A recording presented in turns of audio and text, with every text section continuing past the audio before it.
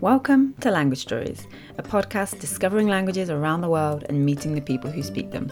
I'm Lindsay Williams from Lindsay Does Languages, a language-obsessed chica on a constant exploration of languages no matter where I am in the world. Currently, I'm bringing you a handful of mini bonus episodes that almost became full Language Stories episodes in their own right and didn't, but still deserve their moment in the spotlight.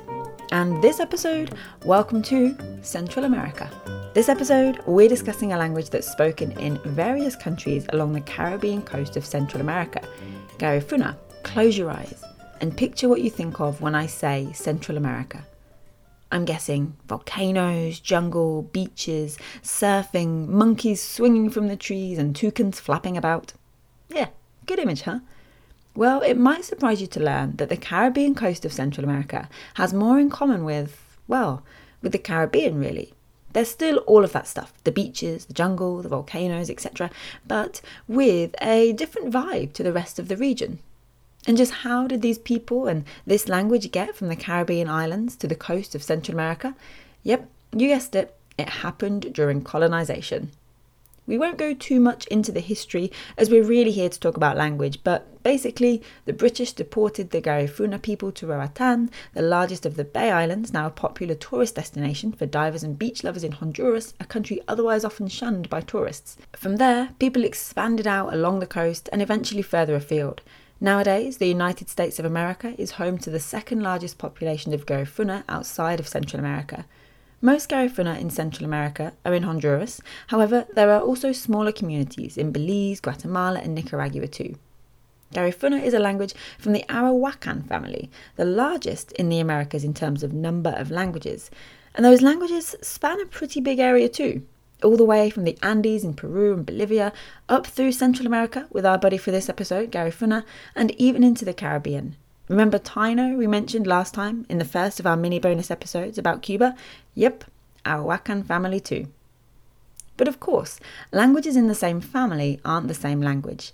And in fact, even within Garifuna itself lies quite a fascinating difference. Different vocabulary used by men and women. Garifuna originated from the island Carib language, a pidgin of which was primarily spoken by men, and from the Arawak language, mostly spoken by women. Nowadays, things have merged and become more or less one language, Garifuna, but some differences in vocab still remain. It's curious, right? And interestingly, not the only example of this in history. Wikipedia lists examples including Irish Sign Language, the different vocabularies there being a result of same-sex deaf schools, the indigenous Australian language, Yanyuwa, and in ancient Greek and Indian plays, women's and men's lines are written using different language.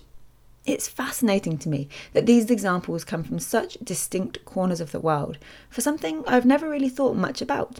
So thank you, Garifuna, for sending me down a Wikipedia rabbit hole. So remain. Coming up next time on Language Stories, we've got more of these mini bonus episodes coming up.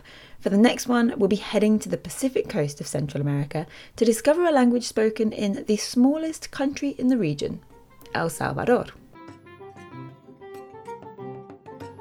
You've been listening to Language Stories, a podcast by Lindsay Does Languages. If you like what we do and you like video, then head on over to our YouTube channel, where you can watch the sister videos to the podcast episodes from Season 1. If you haven't yet listened to Season 1 of Language Stories, go and do that now, because later this year I'll be releasing Season 2, and you want to be ready to listen to each new episode of Season 2 as they come out. To make that as easy as possible, subscribe to this podcast feed wherever you get your podcasts, and if you're feeling generous, leave us a review too. It really does help us to get found by new listeners who may well love Language Stories as much as I hope you do. As always, you can follow me in all the usual places, Facebook, Twitter, Instagram and all that jazz, and learn more at lindsaydoeslanguages.com. Until next time, keep learning languages and keep sharing stories. Ayo!